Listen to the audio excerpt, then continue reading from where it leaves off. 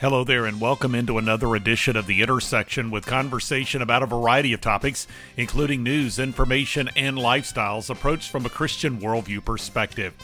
Here's what's coming up on this edition. Kathy Collard Miller was a mother with a problem, intense anger toward her child. Her attitude had definitely declined, but she experienced the power of God in her life, resulting in a complete turnaround. You'll be hearing from a conversation with her at the 2019 Christian Product Expo International in Murfreesboro, Tennessee. Karen Schatzline had a problem too, the diagnosis of leukemia. Her husband Pat realized the fear that he had in his own heart and mind. Karen discovered God's healing, and Pat found a way out of the fear that had held him captive. They've written about their journey in a book. Learn more ahead.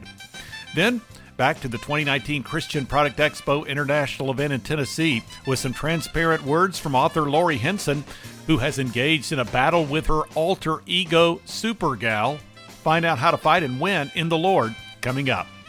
And on this edition of The Intersection, in light of recent presidential debates that have been conducted, Lathan Watts of First Liberty calls for the candidates to consider matters of religious freedom, which is an important cornerstone of the Constitution. Finally, there was a major court victory on behalf of healthcare professionals in the area of conscience protection, protecting them from being forced to take part in activities that they find objectionable, such as abortion or gender transition surgery. The new CEO of the Christian Medical and Dental Associations, Michael Chupp, brings insight into the ruling. This is The Intersection, a production of The Meeting House. I'm Bob Crittenden. Kathy Collard Miller is the author of a number of books, including the Daughters of the King Bible Study series, the most recent installment of which is called Heart Wisdom.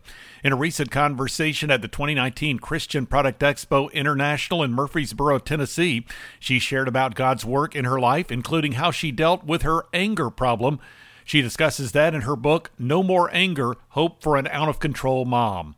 Here now from that conversation at CPE International is Kathy Collard Miller. I overcame my anger in God's power through many ways, through reading books about parenting, through reading books about disciplining children effectively, through sharing with my Bible study group so that they would pray for me and hold me accountable. So little by little, the Lord revealed tools. And but the final thing that contributed, especially in our marriage, was when God told me to think in my mind, I love you, as I looked to Larry. Mm-hmm. And I resisted that. I didn't want to do it. But when I did, it began the process of healing our marriage because I released my unrealistic expectations that Larry was supposed to be who I thought he should be, and I could control him. Okay, so was the anger, which apparently it was around before you and Larry got married, I would imagine. So you had this anger problem. So was the anger driving all of these negative feelings toward Larry, or was that feeding into the anger and making it stronger?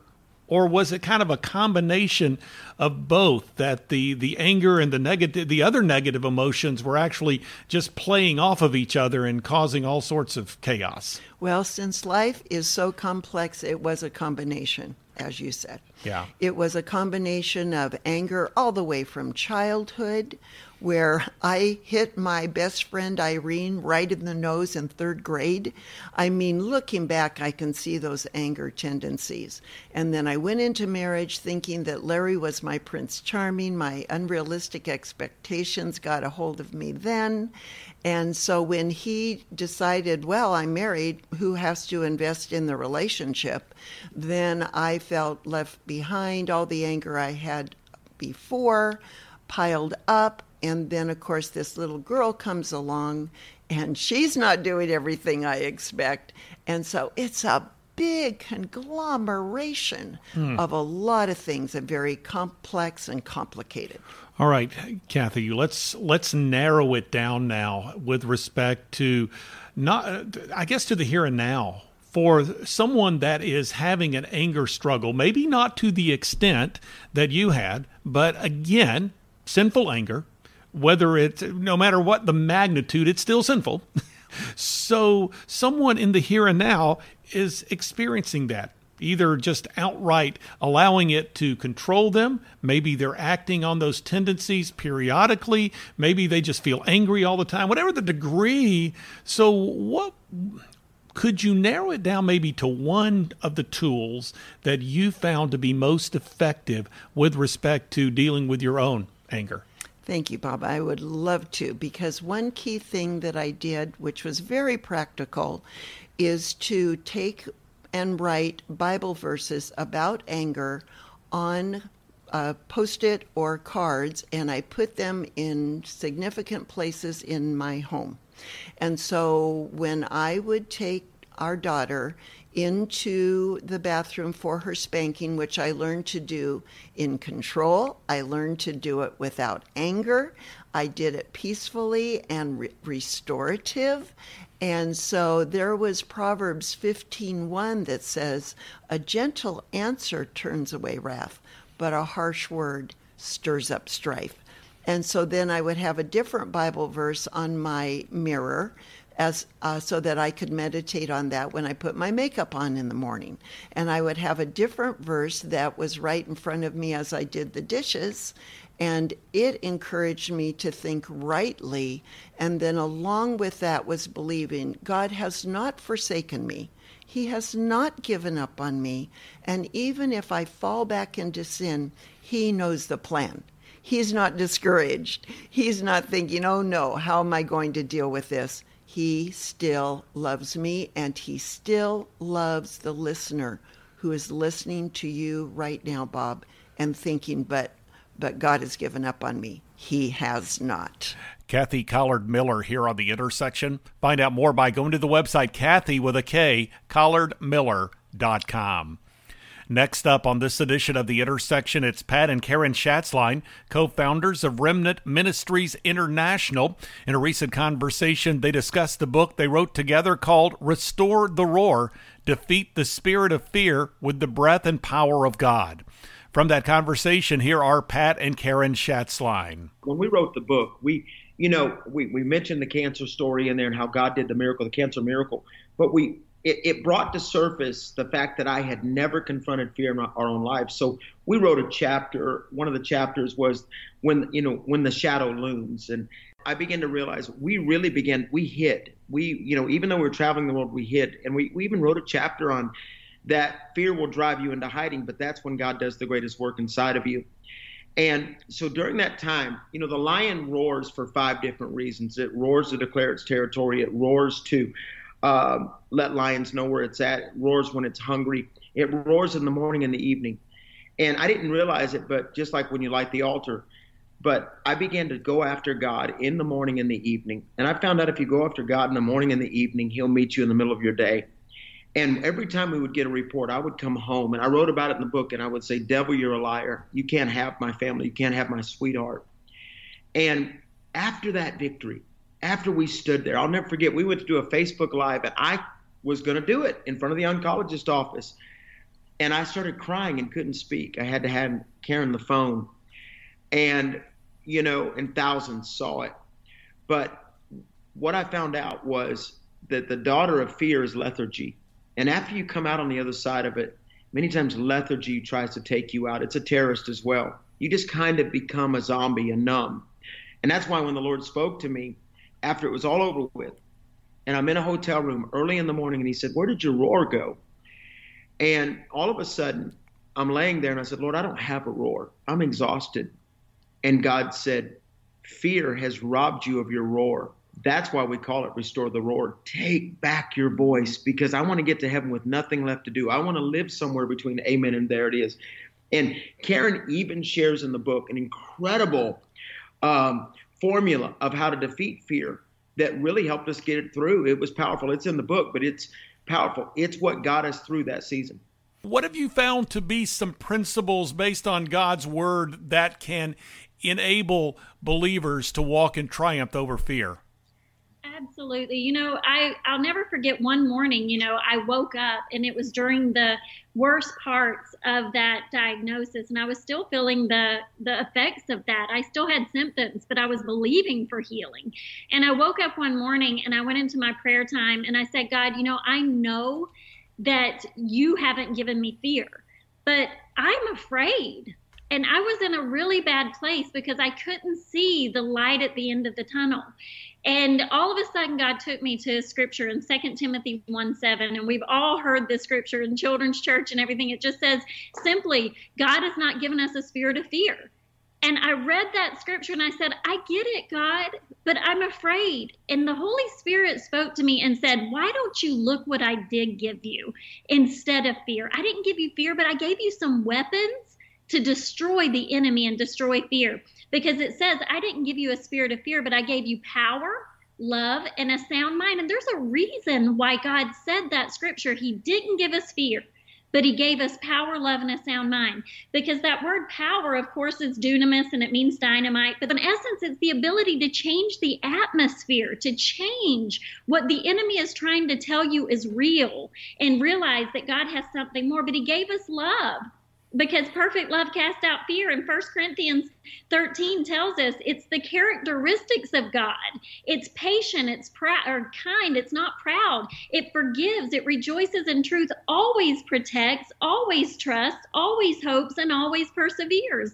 But it also he gave us a sound mind, which is what most of us need. And for the people listening, that's what people need, is a sound mind. And that word literally means a mind that has been salvaged, revived, protected, brought into a place of safety and security, so it's no longer affected by illogical, unfounded, and absurd thoughts.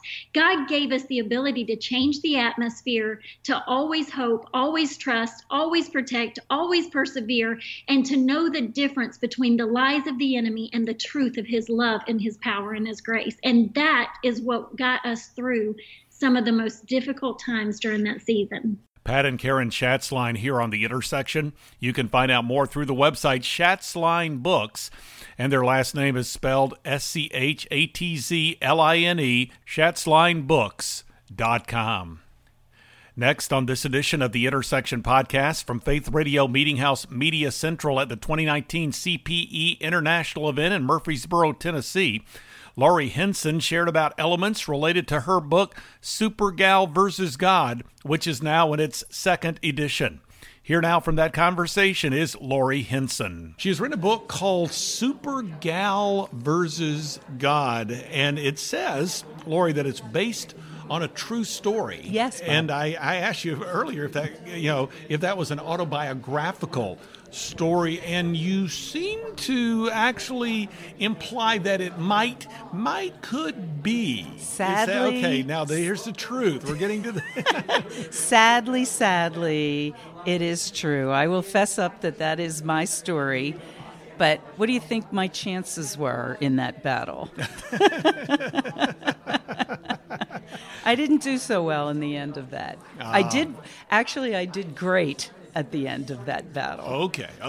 Well, you are described as a recovering supergal-aholic. Yes. An author, speaker, Bible teacher, and you also sing. I do sing. Wow. Yes, I do. Multi-talented. Yeah, I do. Too many things, which is hence the recovering supergal. There you go. So you've got the Supergal versus God book. That's your most recent. But the Supergal saga has been going on for a while, if I'm not mistaken. It actually has. This is the second edition of that book. And from that story, my ministry became the Supergal Syndrome. Okay. So we talk about all things Supergal and write about it and blog about it and things like that. So is Supergal, let me make the correct social media description here. Is Supergal, is it like a doppelganger? Is it some sort of meme here? Is it like somebody else who could actually be you? Are you writing fiction based on your own experience? So who is Supergal? Supergal is my alter ego. Okay. And let me correct that. Was my alter ego. I am recovering. It's your ego from a parallel universe. Yes. Actually, a Supergal describes me and any other woman who has that superhero complex, I call it. Okay. So, that she's the woman that feels that she needs to do everything herself, that she's got to control everything and everybody, that she's got to run everything because we're afraid. I didn't have a relationship with Christ, and so I had myself to depend on. And that is the beginning, the genesis of the problem, where if you're depending on yourself to be your own savior, you're in trouble. That doesn't sound so good. So here you are, if I can kind of say what you said back to you in a sort of different way, only different, but you're basically saying that you didn't know Christ. You really wanted to be someone in control of your own destiny and control your life and probably those around you to a certain extent. Absolutely, Ruled those the around world. me.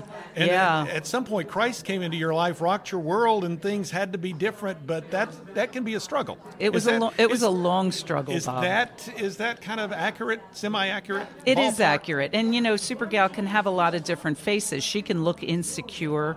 In a nutshell, she's the woman who the world tells her she's not enough. Okay. We always want to be enough, mm-hmm. and we don't feel that we've ever reached that. So we try harder, we race, we strive, we struggle for that approval. Yeah. So that's an interesting word there, enough, and we hear that. I've heard it out of a number of speakers. I think there's a public service announcement or something that's around there where the young lady is telling herself, "I am enough." Yes. And so from your standpoint, enough for what? What are people really striving to be enough of? Well, I guess the viewpoint that I had was that the world, for instance, told me that being dependent upon someone else, and particularly upon God, was not a good thing. Yeah. I was a child of the 60s, and we were told that we were to be independent and pull ourselves up by our own bootstraps and do all of those things that the world is telling us to do, but God's not saying anything of the kind. So we're taking our identity from the world and how they describe us, and we're trying to live up to that. Lori Hinson here on The Intersection from CPE International. You can find out more by going to the website Lori, Lori, Hinson, HYNSON.com. This is The Intersection Podcast, a weekly production of The Meeting House, and you can find out more through the website meetinghouseonline.info or by going to the programming section at faithradio.org. You will find a link to the Media Center. That's the place you can go to listen to or download full conversations with recent guests featured on the podcast. The Intersection is available through the Media Center as well as through iTunes and through the Meeting House homepage. You'll find links to 2 blogs. One is The 3 with 3 stories of relevance to the Christian community. The other is The Front Room with devotional thoughts and commentary from the Meeting House. And you can follow me on Twitter and access the Meeting House Facebook page. There's also a link to video content, including recently added content from Faith Radio Meeting House Media Central at the CPE International event in Murfreesboro, Tennessee. Content from the Meeting House program can also be found through the Faith Radio app. Learn more about downloading it for your smartphone or tablet by visiting our website at faithradio.org. Also, when you go to the Meeting House homepage, you can find out about other podcast platforms through which you can access conversations from the Meeting House program. Again, that website address is meetinghouseonline.info or go to the programming section at faithradio.org. Lathan Watts is Director of Legal Communications for First Liberty Institute. In a recent conversation, he shared about how religious liberty ideally should be an important issue in the 2020 presidential campaign. With some comments, here now is Lathan Watts. At one of the town halls on CNN, Beto O'Rourke, was asked if he thought churches and Christian schools and faith-based nonprofits and the like should lose their tax-exempt status for not supporting gay marriage, and he answered absolutely yes, and said he would make it a priority.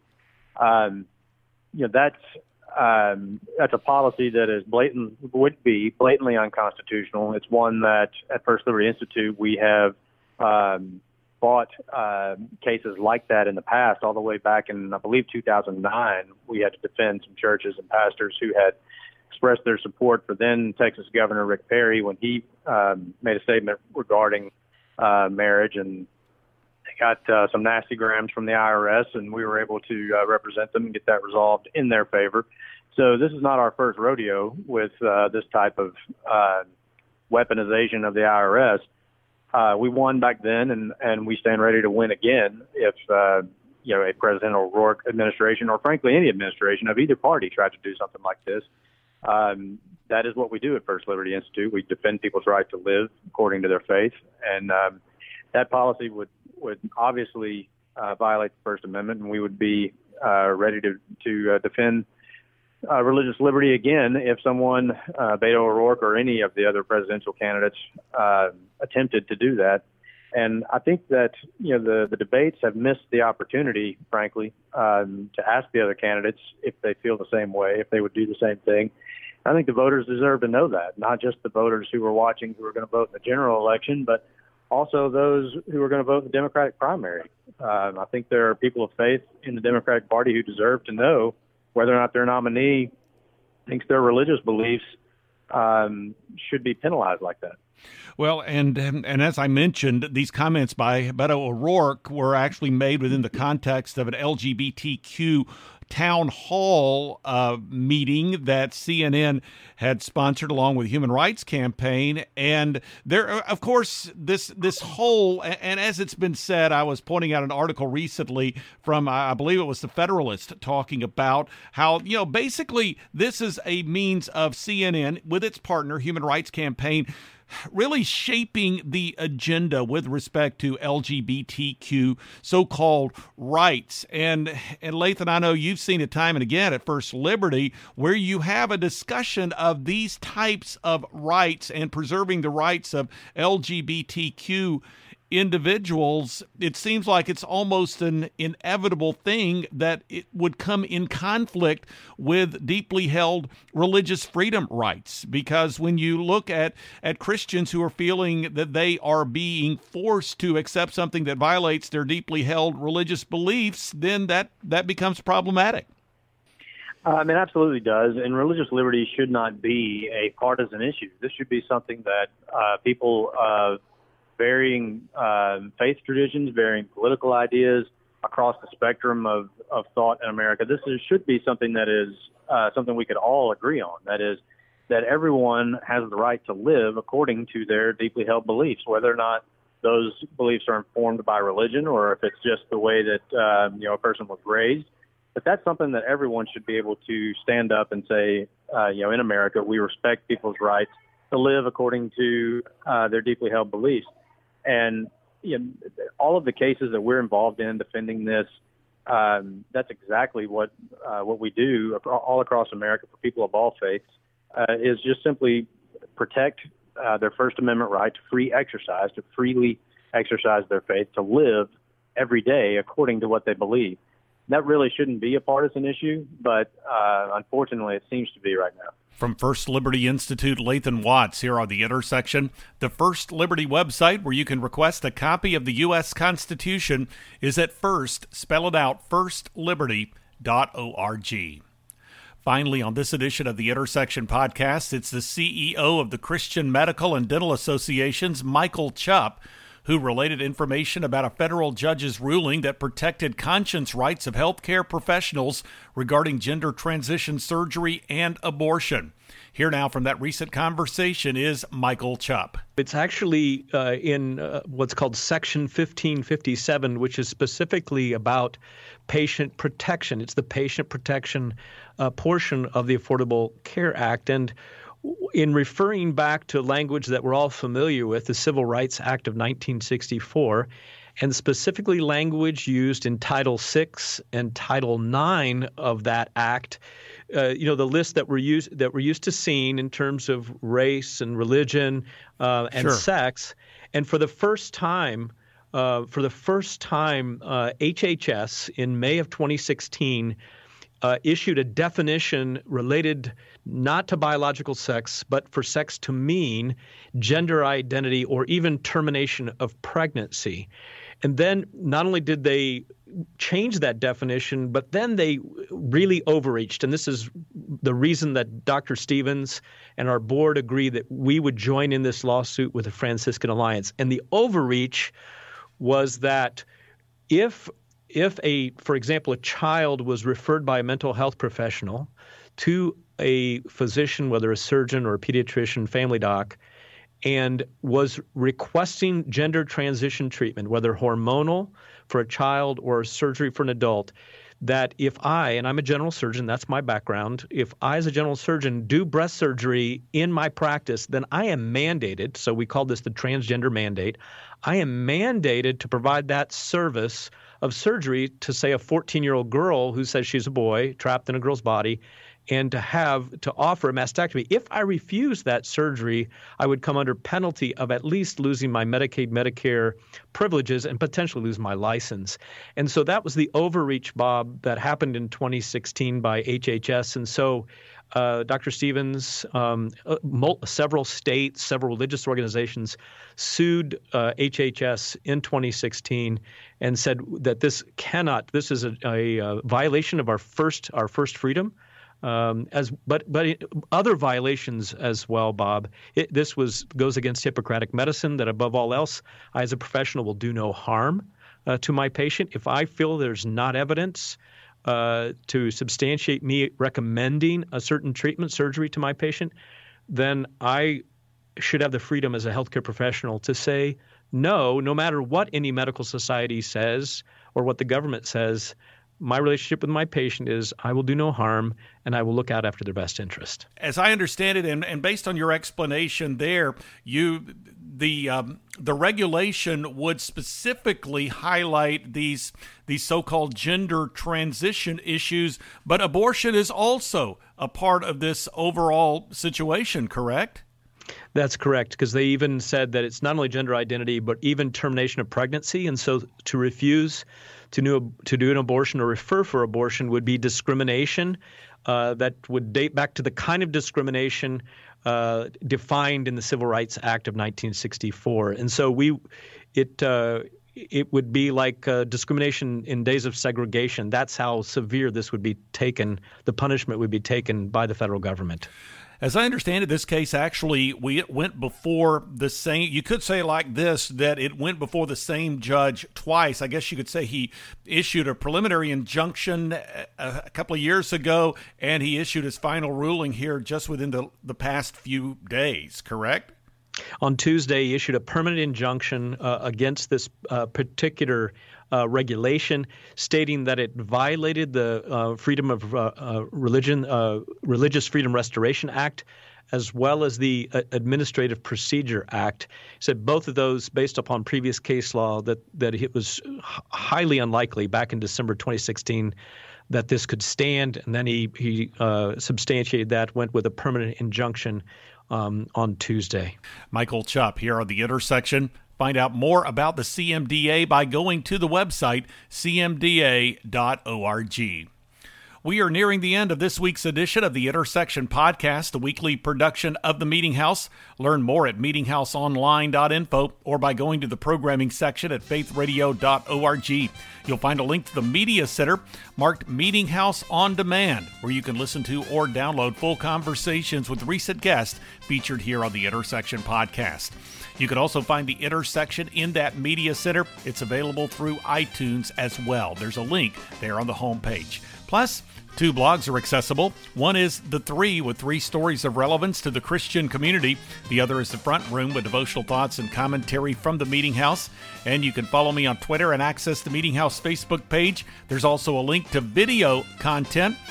Conversations from the Meeting House program can not only be found through the website, but through the Faith Radio app and through a variety of podcast platforms. Learn more when you visit the Meeting House homepage or go to faithradio.org. The Meeting House web address is meetinghouseonline.info. Thanks for joining me for this edition of the Intersection Podcast. I'm Bob Crittenden.